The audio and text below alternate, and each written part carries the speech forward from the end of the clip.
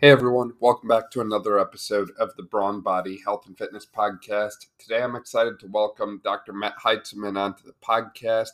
Matt actually was a professor of mine when I was at Lebanon Valley College. He was a evidence-based instructor, taught some evidence-based courses, and here I am talking with Matt today about evidence-based practice. What does it mean? What does it look like?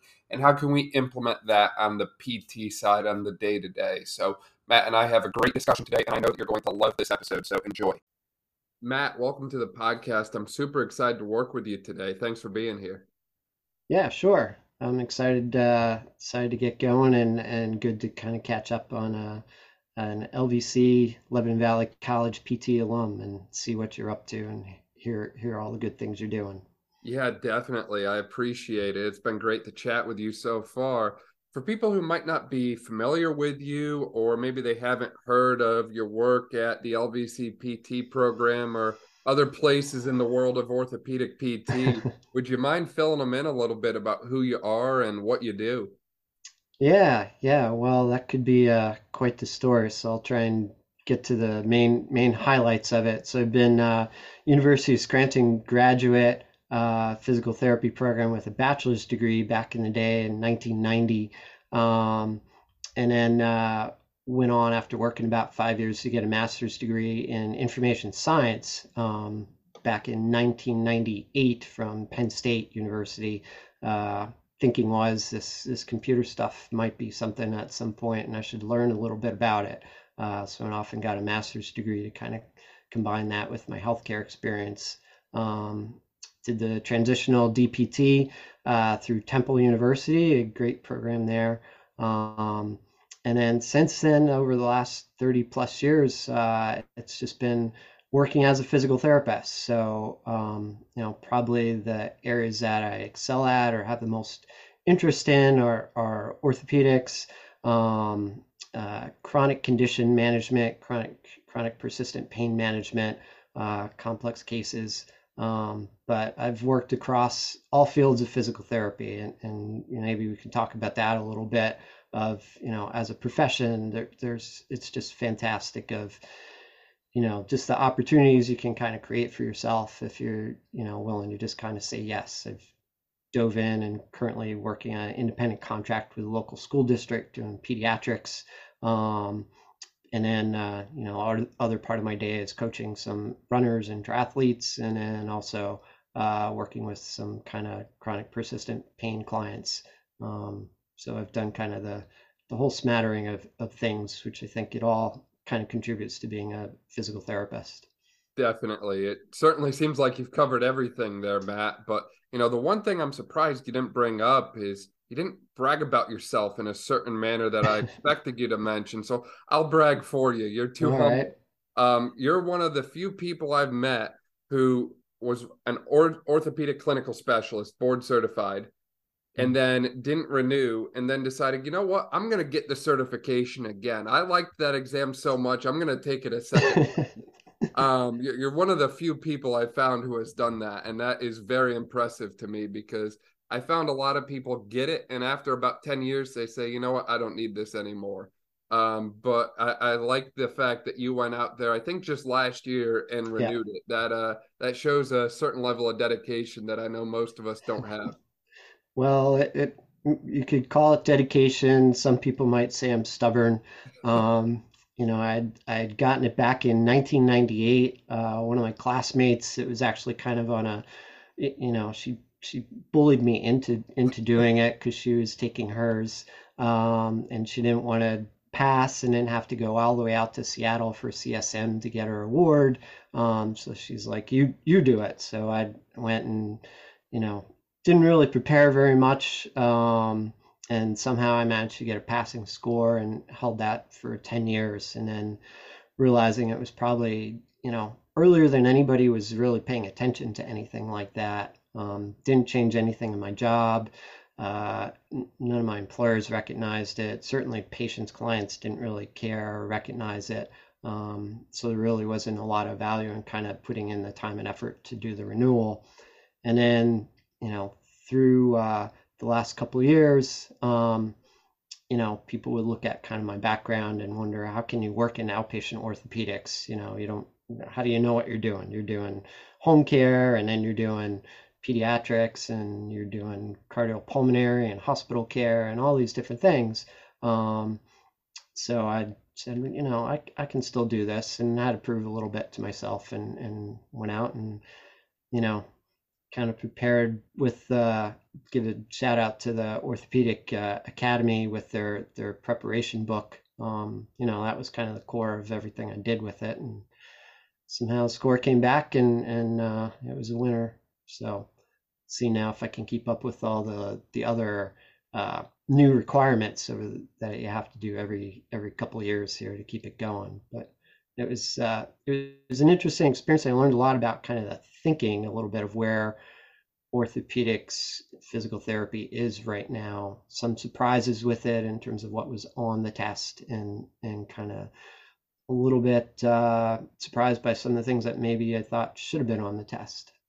That's always an interesting topic. And while I don't necessarily want to dive into the OCS exam by any means, I do want to talk about this concept of evidence-based practice because, Yeah. as you mentioned, you've seen over 3 decades of physical therapy. I, I I'm gonna go there. That's longer than I've Yep. been alive, Matt. That's all Um, right. I'm so still processing that. Yeah. you have a lot of knowledge and experience in the world of PT from a variety of different angles, as you mentioned, and you've seen some very complex cases. You've seen the evolution of PT over the past few decades, and this concept of evidence-based practice continues to get thrown around a lot. And I find that a lot of times people's definition of evidence-based care or evidence-based practice is kind of misunderstood. So when you hear that term, what do you usually think of, or how would you define what evidence-based practice would be? Yeah. Yeah. I think, I still hang on, and maybe this is, outdated, but I still hang on to kind of the original Sackett, uh, you know, definition of clinical expertise of the therapist, the best research that's out there, and then the part that often is forgotten about, and that really I've learned over the years to put much more weight on, is that patient values and preferences. So it doesn't matter if the clinical practice guideline says to do the manipulation for when you see this, if the patient isn't comfortable with you doing manipulation.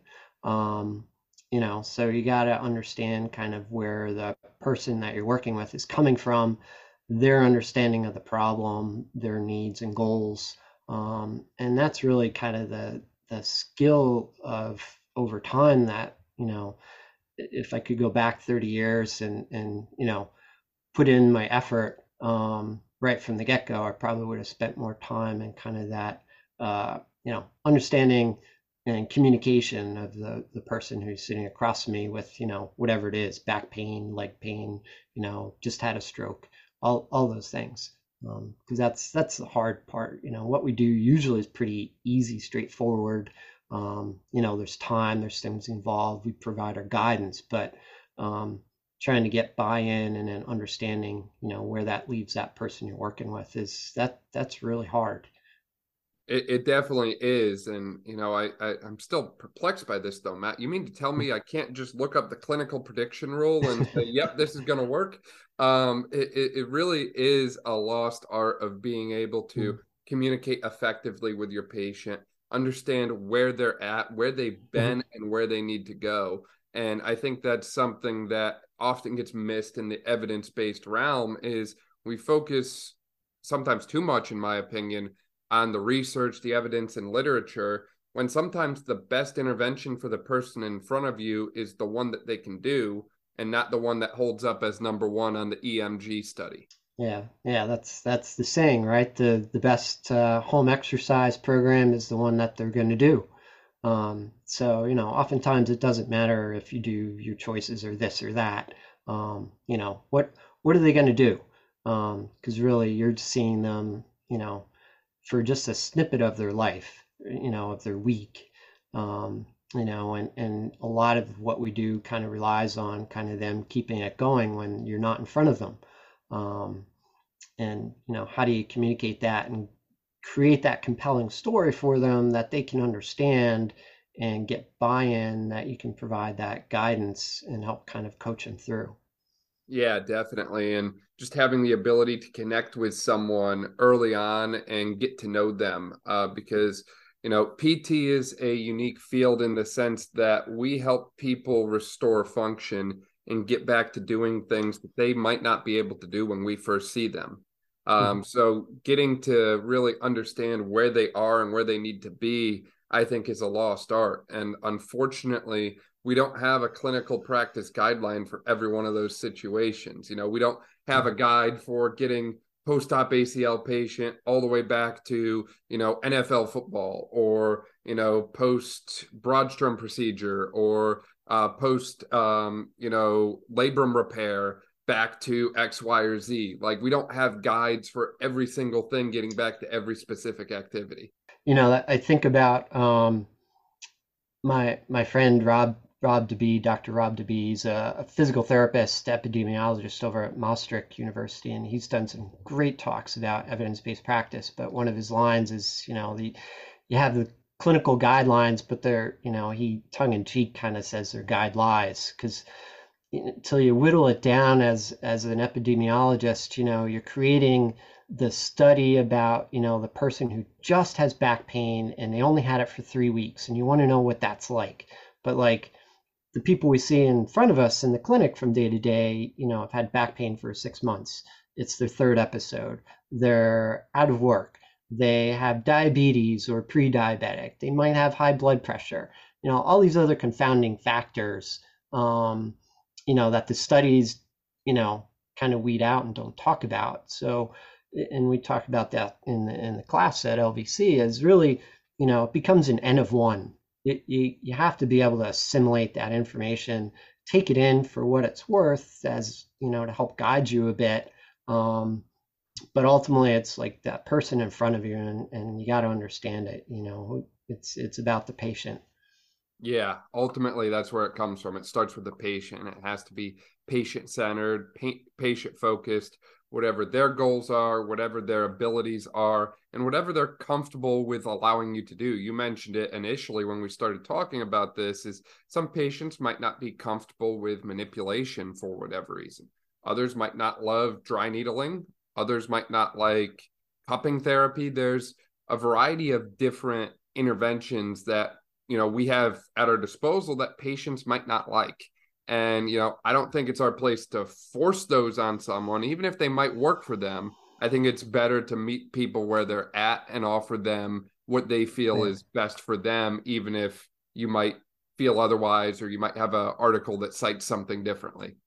Yeah. Yeah, and that's the thing. I mean, we have, as you gain more experience, you develop this wealth of skills, and what you come to realize is there's not the silver bullet. Just because they might, you know, the research says this is the thing to do. Well, especially in physical therapy world, nothing is particularly compelling. There's nothing that says, do this on people with back pain and they're all going to get better. Well, some of them do, but we also know that you could do not do manual therapy on somebody with back pain, and you know what? They get better. Um, so you have to have that flexibility, and that is another element that when I think about evidence-based practice is kind of being um, flexible, having that ability to kind of understand the situation, be flexible. What are the things that are at your disposal? Um, how would those apply? What are the potential outcomes, pros and cons of it? And then you're providing that information back to the patient in a way that kind of guides them and helps them make good choices. But ultimately, it's their choice, and you have to respect some of that. Yeah, definitely. Do you feel that assumptions are made as part of evidence-based care when working with a patient? And do you feel like most clinicians are aware of the assumptions we make while we're working with a patient? Or do you feel like we just kind of fill in the dots as we go? And put the pieces together. Yeah, that's the thing I struggle with all the time, that realization of like I have biases that I'm aware of and I have biases that I don't even know, that, I don't have awareness of, that, from time to time a patient or, person I'm working with will call me out on. Um, and I have to accept that and acknowledge that. And also kind of tell my patients that too. I'm like, look, I look at things a certain way, and this is how I see it, and tell them why. Um, and helps me being honest about the situation, and my skills and what I can do to help them with and what I can't. Um, because there's so much information out there for people, from media and social media and television and everything else under the sun, that you're competing with, that we're also affected by that. And you have to kind of accept that, where you're at, where you're coming from, and kind of talk through, and give it that, just be honest about it. And that's another piece, I think, is just that clinical honesty that you have with yourself and with the person, your client. And that's sometimes kind of difficult, or at least it Oof. has been for me. It's not always easy to look at someone and say like, "Hey, just so you know, you're going to be the first one I've rehabbed with this condition," or "Hey, just so you know, I'm not 100% sure where we're at right now. I've never been in this situation before." But what I've found is, and this is one of those cliche terms about people don't care about how much you know until they know how much you care. Mhm. At least in my own experience, as long as you're upfront and open to telling people, like, hey, I don't know everything, but I'm going to do the work and put in the effort to figure out what we need to do and how we're going to get there. As long as you do that, I found most people are okay with it. They're open to it. And a lot of times they actually respect it more than you just being, the guy who knows everything. You've got it all under control. You've got it all figured out, done it a million times. And next thing you know, you find yourself in the middle of a dumpster fire. Oh, yeah. Yeah, that's for sure. I mean, when I first started to practice, back in the 90s, it was, the mentality was everything that came through the door, didn't matter. So, I can remember, having a patient with a chronic shoulder problem who, they wanted to do surgery, but he didn't want to get surgery. But the confounding factor was he was deaf. Well, I never had a class in, working with somebody with hearing impairment. Um, but, we figured it out, and, was able to help them. And, you know, one of the advantages I have of kind of having my own independent contract, practice, and seeing private clients is, I say no. I'm not the guy for everybody. Um, but I also have to be willing to help them connect through and navigate through the healthcare system and get them in front of the right person. And that's just, you know, such a better place to be in sometimes. I've worked in kind of the big box, you know, facilities where no matter what, you didn't send somebody away or send them somewhere else or whatever. God, you tried to figure it out. And sometimes it's just, hey, like I know Dan, he's like an expert, and he just did this class in dry needling. I have no idea. So let's go send you to Dan. Um, so you have to be willing to do that, and it's probably a little bit easier these days than it was long ago. But it's still hard to kind of understand like what's in your wheelhouse, and who you can help, and sort of that recognize your shortcomings and defeat early, but be ready to move on and give somebody else that victory, to send them off to somewhere where they can get help. Yeah, I love that. And that's something I find a lot of people are not willing to do. And I like your point too about recognizing your shortcomings, because we as a profession have changed and evolved drastically over the Oof. past few decades. Yeah. And if you don't believe me, flashback 30 years ago, see if you can find pictures online and see how many clinics had ultrasound units everywhere. Oh my goodness. Yeah. Pull up pictures or walk into a clinic now and see how many Yeah, you see in the clinics. You know, yeah. they're kind of, or at least in the clinics I've been in, they've been disappearing. Yeah, Um, one of the for first classes I was in adjunct teaching, was filling in for somebody who was on sabbatical, was teaching modalities course. So it was diving into ultrasound and diathermy and, stuff you probably never even heard of anymore. So I was pretty up on it, and I got to the end of the course and I was like, man, this is just crap. It doesn't do anything.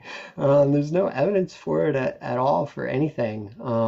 And honestly, like if I walked in somewhere and had to do an ultrasound on somebody, like I don't think I could do it.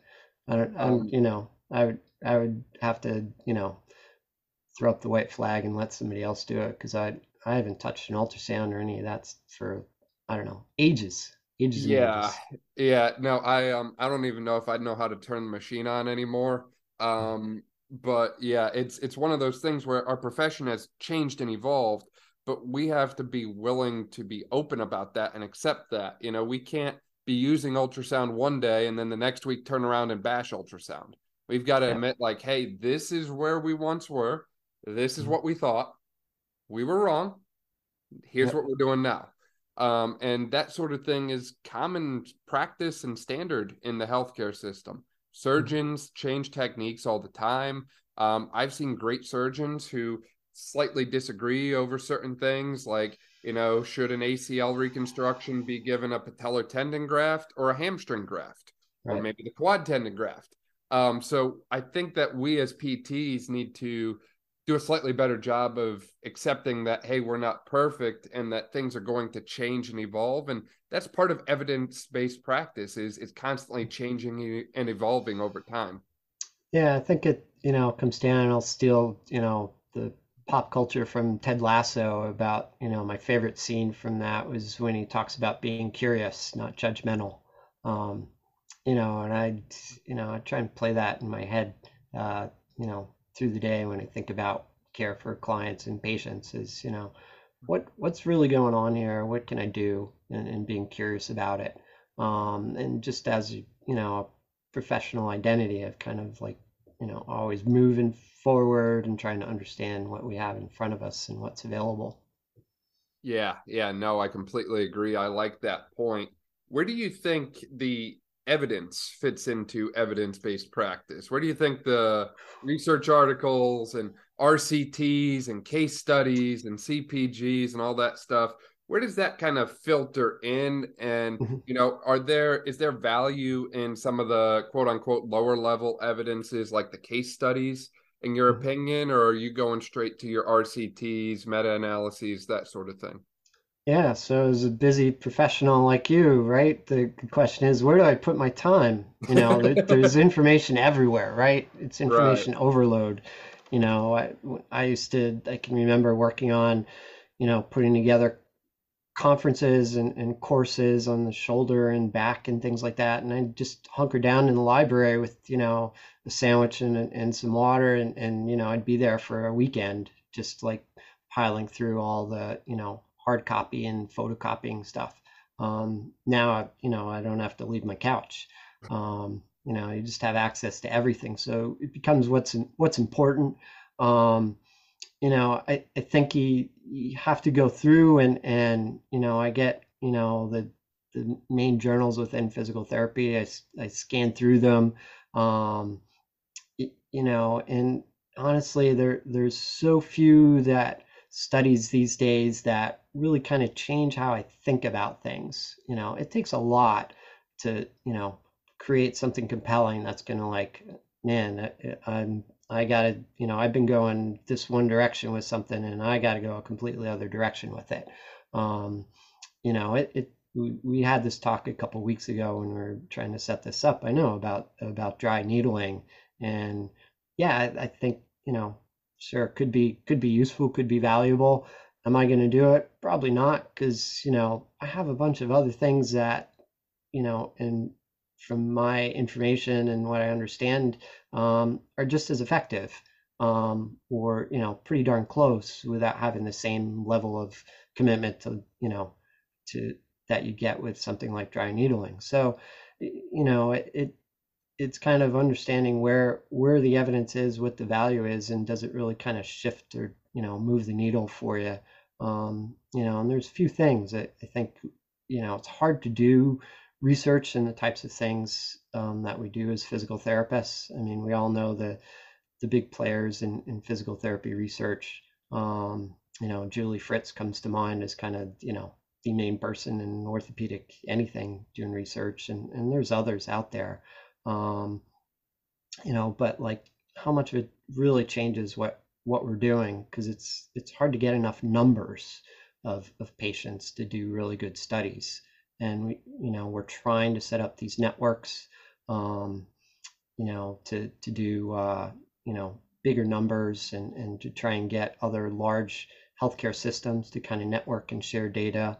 um, I worked in the insurance industry and workers' comp for about 5 years, and we had, tens of thousands of, data elements. Um, and man, it was an uphill battle to get access to it, to get stuff out there. Um, so I think we have to be comfortable with a lot of the studies. Most of the studies we see in JSPT or PT Journal, they're going to be small. They're going to give you an idea or a different way maybe of thinking about it a little bit, but it's probably not enough that's going to, like, most of the time really change what you're doing. um, but you got to keep your eye on it, because every once in a while there's something that comes out where it just kind of shifts the thought process. Yeah, no, definitely, Matt. There are some things that certainly change what we do, and some other things that, we look at them and it's like, okay, that reinforces what I'm doing, but I'm not going to change anything. Or maybe, hey, that doesn't really reinforce what I'm doing, but it doesn't show me any better option or better alternative out there. So I like your point about that. And I think one of the most unique takes I've had on this from Rob Butler, few months ago on the podcast, was he kind of explained it in the sense of there's a lack of a common language in a lot of Right. these things. And I think we in PT fall victim to that ourselves. Is Yeah. the way you describe an exercise is going to be different than the way I do it. So as a Yeah. result, it's going to have a different outcome. If I cue one thing and you cue a different thing, that patient might feel something completely different. So I Yeah. think it becomes very difficult for us to research things in depth and detail and then apply them on a broad scale when we don't even have a common language to communicate about these different things with. Yeah, I think about two things there. One, I'll just, throw this out there is, define core, right? We talk about it all the time. What is it? Drives me a little crazy because, there's no agreed upon set definition. Um, we'll set that aside for another talk, another day, maybe. But really go back to kind of my good friend and mentor, Roger Nelson, who is kind of one of the main forces in our guide to physical therapy practice. There was a time when we didn't have a common taxonomy within the profession. Like it just, imagine we didn't have a way, to your point, of communicating with each other, and nonetheless try and communicate with everybody else in the health community, to understand what we were doing. And we probably don't spend enough time on that, as professionals, to go through and make sure you're up on. The guide was just updated recently. um, like, go back through and go through it and pick it up, and because that's our language. That's what we have to kind of help define our profession. And because we got to at least communicate with each other, and kind of hold up kind of our value to the rest of the healthcare community and to our patients. And it all kind of starts from having that agreed upon or defined, definitions of the profession itself. Yeah, yeah. It starts with the common language and the ability to communicate with one another. And then it takes a step further, I think, going back to what we just talked about on the research and that sort of side of things here. I think a lot of the research is great, but a lot of it too is slightly vague. Even sometimes the CPGs that I look through, they don't necessarily come out and give you a template for when you have this diagnosis, this is the exercises, this is how you progress. They'll tell you, for PFPS, you should strengthen hip and knee musculature. But Mm. they're not going to tell you what exercises to do for that, because that's where the art of what we started talking about at the start of this comes in. Your ability to connect with your patient, figure out where Mhm. they're at, and then develop a treatment plan and treatment program for the person sitting in front of you. And at least in my experience, I'm trying not to be one to throw stones at glass houses in the education system. I take that term from Brian Carden, but Yep. I think that in general, a lot of PT programs, at least in my own experience, have kind of skipped over the exercise intervention side in Mhm. favor of a lot of hands-on manual therapy type stuff. Oof. Yeah, boy, you got a hot button for me, right? Yeah, I have to be careful because I could tell some stories and we will protect the innocent or the innocent in intention here. Yes. But yeah, you're absolutely right. I mean, probably the most fun I've had as an adjunct, over gosh, it's been 20 plus years just at LVC. Along with a bunch of other schools now, but was teaching exercise science because I think that in and of itself becomes one of the core of who we are. If we really are the movement specialists, um, as physical therapists, how does somebody get from A to B and do that efficiently, effectively, in a manner that they, appreciate?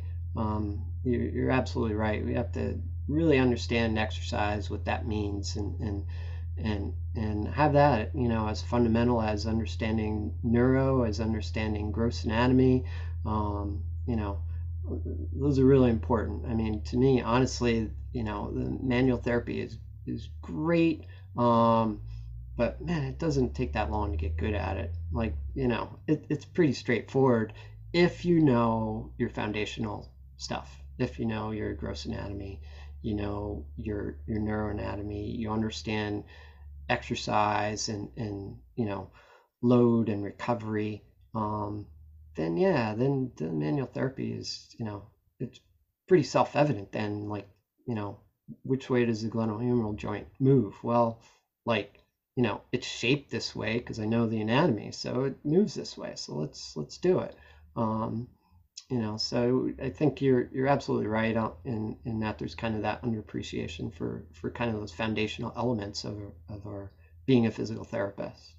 Yeah, definitely. And taking your point on that a step further, I know this is a evidence-based theme discussion, and I don't have any articles or resources ready to cite on this claim, but I can't help but wonder, does the difference between a grade one and a grade two mobilization really mean anything? Well, Or like, are they even doing what we think they're doing in the first place? Don't get me mhm, wrong. I think manual therapy is a powerful tool. I think that yep, it's great that clinicians need to be good at it. But do we really care about some of those subtle differences like grade one versus grade two? Or are we okay with just accepting like low grade, grade one to two, mid yep. grade or higher grade, grade three to four, something like that?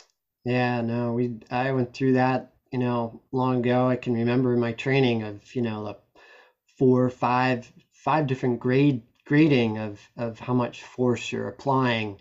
Um, when really it was just kind of think about, what's the end result of what you're trying to accomplish, and then think about that person in front of you, and then, it becomes evident of how much force you're going to imply there. I think you're right. We kind of try and be too precise and too specific about things in ways that aren't really measurable. We could say the same thing about manual muscle testing. Are they a three, or are they a three plus, or are they a three plus plus? Um, you know, doesn't matter. Can they do what they need to do? Can they get up out of the chair, or go up the stairs, or throw a football 60 yards? My Um, you my know, uh my favorite one recently has been the addition of the five minus to the scale. yeah, yeah. I completely missed the five minus before.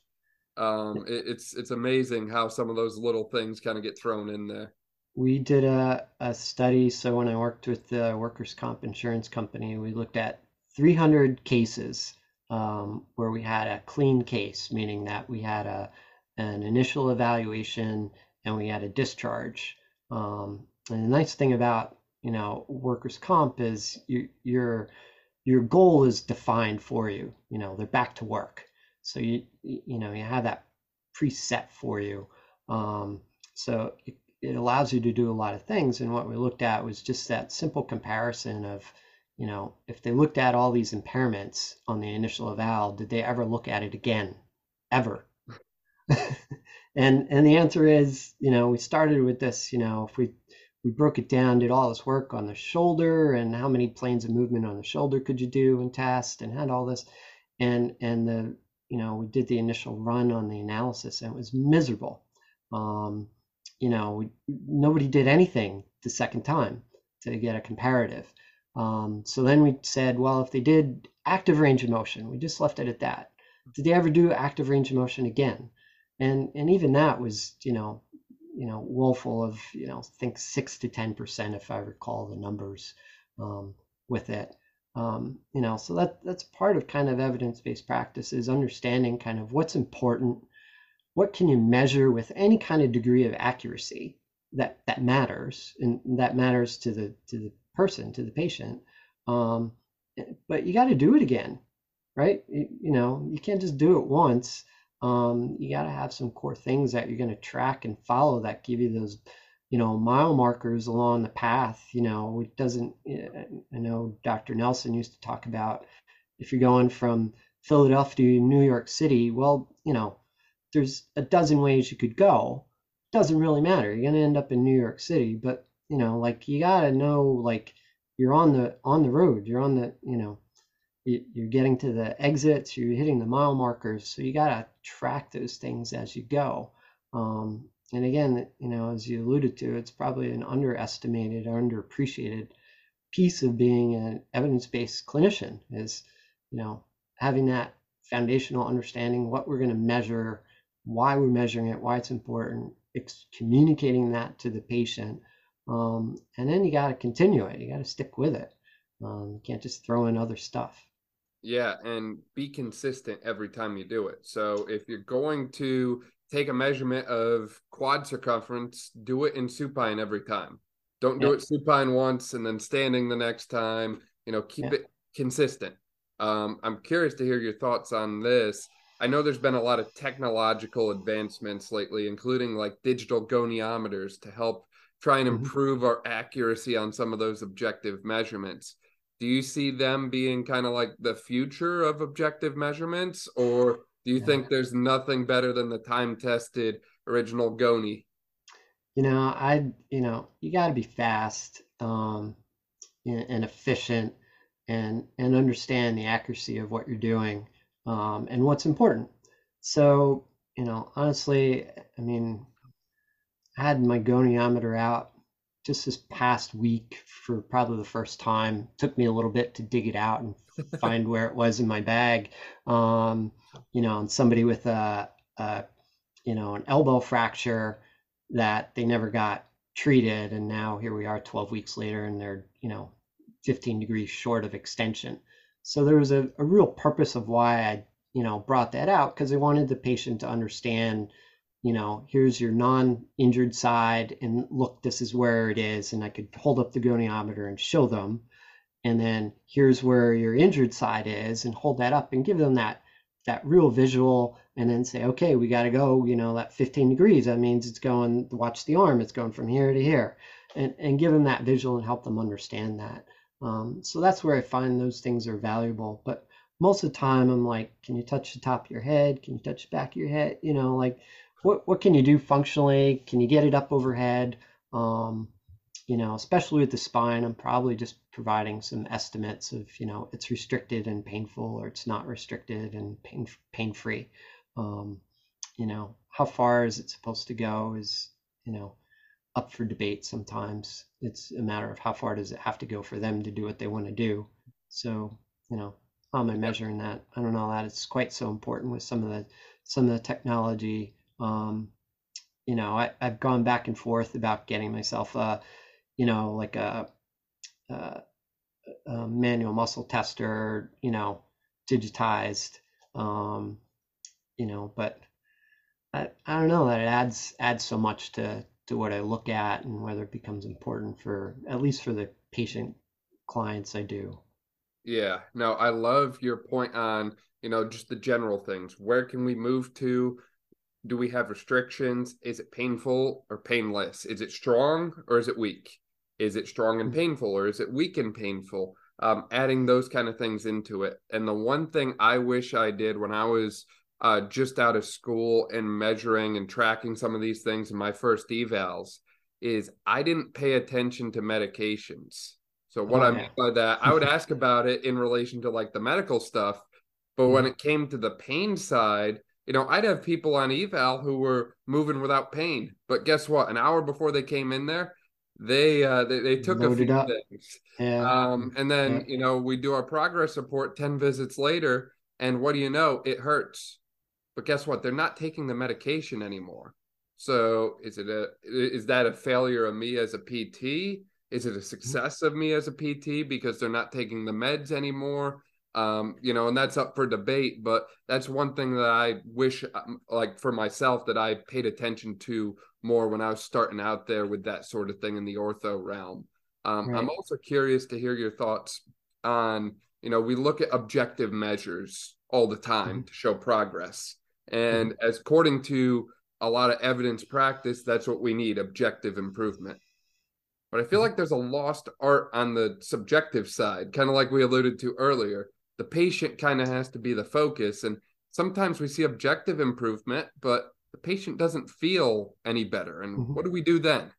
Yeah, yeah, I can think of, a couple cases, one in particular of a client at a chronic pain clinic I worked at for a number of years where, pretty horrific injury. So she's sitting at an intersection on her way to her accounting job in the morning, and a dump truck in front of her. The dump starts to lift up and like dumps like a ton of stone onto her car. And she was trapped and for a couple hours, and it was pretty horrific, traumatizing. We had her on a multidiscipline chronic pain program, seeing psychologists and the whole 9 yards, everything, for 8 weeks. And she's doing everything. I mean, she's doing like 4 or 5 hours of activity through the day in our clinic with everybody. Um, and go to do the reevaluation, and it's just like you alluded to, uh, you know, she doesn't think she's better, and we're like, that's where you got to go. Remember, we picked up this box on day one and tried to pick it up off the floor, and you couldn't do it. And now we got 30 pounds in this box. So those are the types of objective measures, that can be helpful. But you have to help that patient perception of where they're at and what they understand. And sometimes we see people who go through, you know, really traumatizing episodes. Um, it takes a while for them to kind of get, not just physically heal from, but mentally recover from. And that's part of it. And that's where your objective measures to help them understand become more important, not just in, hey, they can, lift this now and all those types of things, but helping them understand kind of, you are stronger. Look at, where you were. And that's again where you have to be precise about your initial test, and even descriptive so that you can repeat those conditions again later on, to your point of, what was the time of day, what medications, and accounting for all those things. And that's kind of that, again, a little bit of those nuances of sort of being that, expert clinician and having that understanding of things. It's amazing how we call the field physical therapy when in reality the mental side has so much to do with it, isn't it? Yeah, if I could have spent more time on that back in the day, I, probably would have saved myself a lot of work and effort. Um, Yeah, and sometimes a lot of the mental challenges we find that might lead someone to report, "Hey, I don't feel like I'm getting better." To me, anyways, and what I'm seeing on a clinic side right now, I think some of it comes from the nature of the rehabs, right? Like I've got 13 patients who are ACL patients on my caseload right now. So it's like you look at the average length of rehab for someone recovering from an ACL tear. I mean, Yeah, that's a it's long. long time. Yeah, it's So longer than anyone will tell them. That's usually what I say. It's longer than your physician will admit to. It's longer than anyone will tell you. Um, and we see that in kind of that high reoccurrence rate with things. That has to be some of the factor, Uh, they see these athletes, professional athletes. We're dealing with that with Philadelphia Phillies now. You see Bryce Harper coming back from his ulnar collateral tear, in record time. Um, well, he's not really, I mean, he's back, but he's not throwing, and he's got a road to go yet. And most of the evidence and experience you see, it's like these things take a long time. And that's where kind of that mental, those coaching aspects of, keeping them motivated, keeping them focused, being with them for those, inevitable ups and downs that they're going to have. You got to have that in your skill set. And as you said, you have to recognize those things, where are they at today? And what can I do to kind of keep them motivated and positive? Even if I'm not having the best of days, my day can't become their, my bad day can't become their bad day. You got to, takes a lot of energy and brain power to kind of keep them, clients like that moving. So ultimately, while we've discussed a lot in almost an hour so far, we've really just tipped the iceberg. And the world of evidence based practice is ever changing, ever evolving. And unfortunately, there's not really one right answer to everything. But, I think as we've talked about, the importance of listening to your patient, the importance of being open and honest, the importance about trying to stay up to date with things as much as you can, and recognizing what you do know and what you don't know and when to call for help when you need it are probably the biggest things that come to mind for me. Do you have any other kind of takeaways or thoughts or remarks that you can think of, or anything that we might have missed today? yeah, I'd just say, and sort of touched on it, is that important piece of, you got to have your network of people, you got to have your mentors. I wouldn't be anywhere without the people who helped me along. My, mentors from my powerlifting coach, Jake Boyer, who got me into the profession to start with, to Dr. Gary Mattingly, who, helped my love for anatomy and gross anatomy, to Carolyn Barnes, our department chairman, um, and John Barbas, physical therapist, just master clinician here in the Philadelphia region, and of course Dr. Nelson, from Lebanon Valley College, and who just uh, changed everything for me. People who gave me opportunities. You got to have those people along the way, because you can't, you know, you don't know what you don't know yet. So if you have somebody who's been there, can help you along, answer those questions, keep you accountable, listen to your stupid ideas and then tell you to get back to work. You got to have those people in, and that's part of, what I hope, especially new clinicians appreciate. You got to have a network of people that you can rely on and trust, that you can call for those things. Yeah, no, you're exactly right. And I'll take it a step further and say don't limit your network to just PTs or just Yeah. MDs. Fill your network with a lot of different people from a lot of different backgrounds. I had a 45-minute call earlier today with a strength coach in regards to someone I'm working with. And a lot of people look at that and think, okay, wait a second, you've got the doctorate degree. He only has a bachelor's. But I'll be honest with you, I learned a lot from this guy in 45 minutes Mhm. on the phone. And I think that, in a world where we value a lot of the degrees and statuses and fancy letters after our names sometimes, there's a lot that can be learned from just talking with other individuals in a similar space to us. Yeah. And I'll give you credit, for what you've kind of built here with your podcasts, and just, I hope people appreciate kind of the breadth of expertise that you're willing to bring in, from across the board. You're talking to anybody and everybody about what they know, what they think, and, some you can, kind of say, well, that world probably doesn't work like that. But I think it's important to have their perspective um, on things, and just, absolute credit to you with what you're doing. You know, really credit. Hopefully, LVC, your alma mater, recognizes you a bit for some of that and helps you. But I certainly appreciate what you're doing.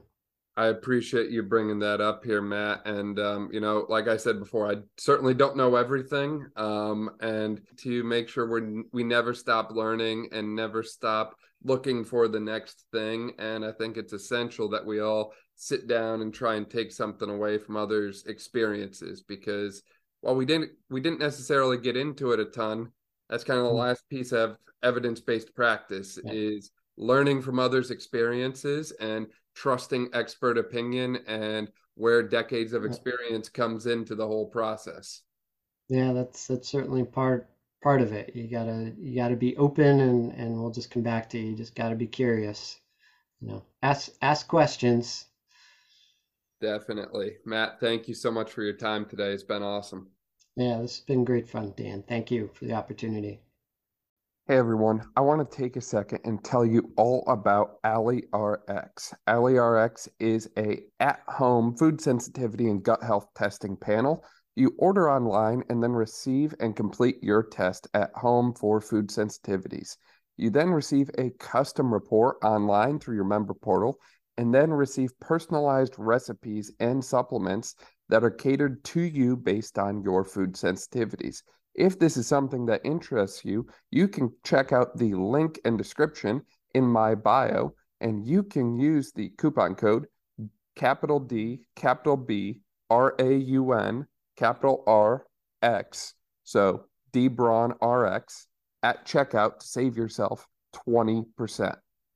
Thank you so much for listening to this episode of the Brawn Body Health and Fitness Podcast. If you liked this episode, please make sure to share it with a friend, subscribe so you don't miss any of our upcoming episodes, and leave a review. This way we can spread knowledge and motivation and help reach more people. Thank you again for listening, and I'll see you next time.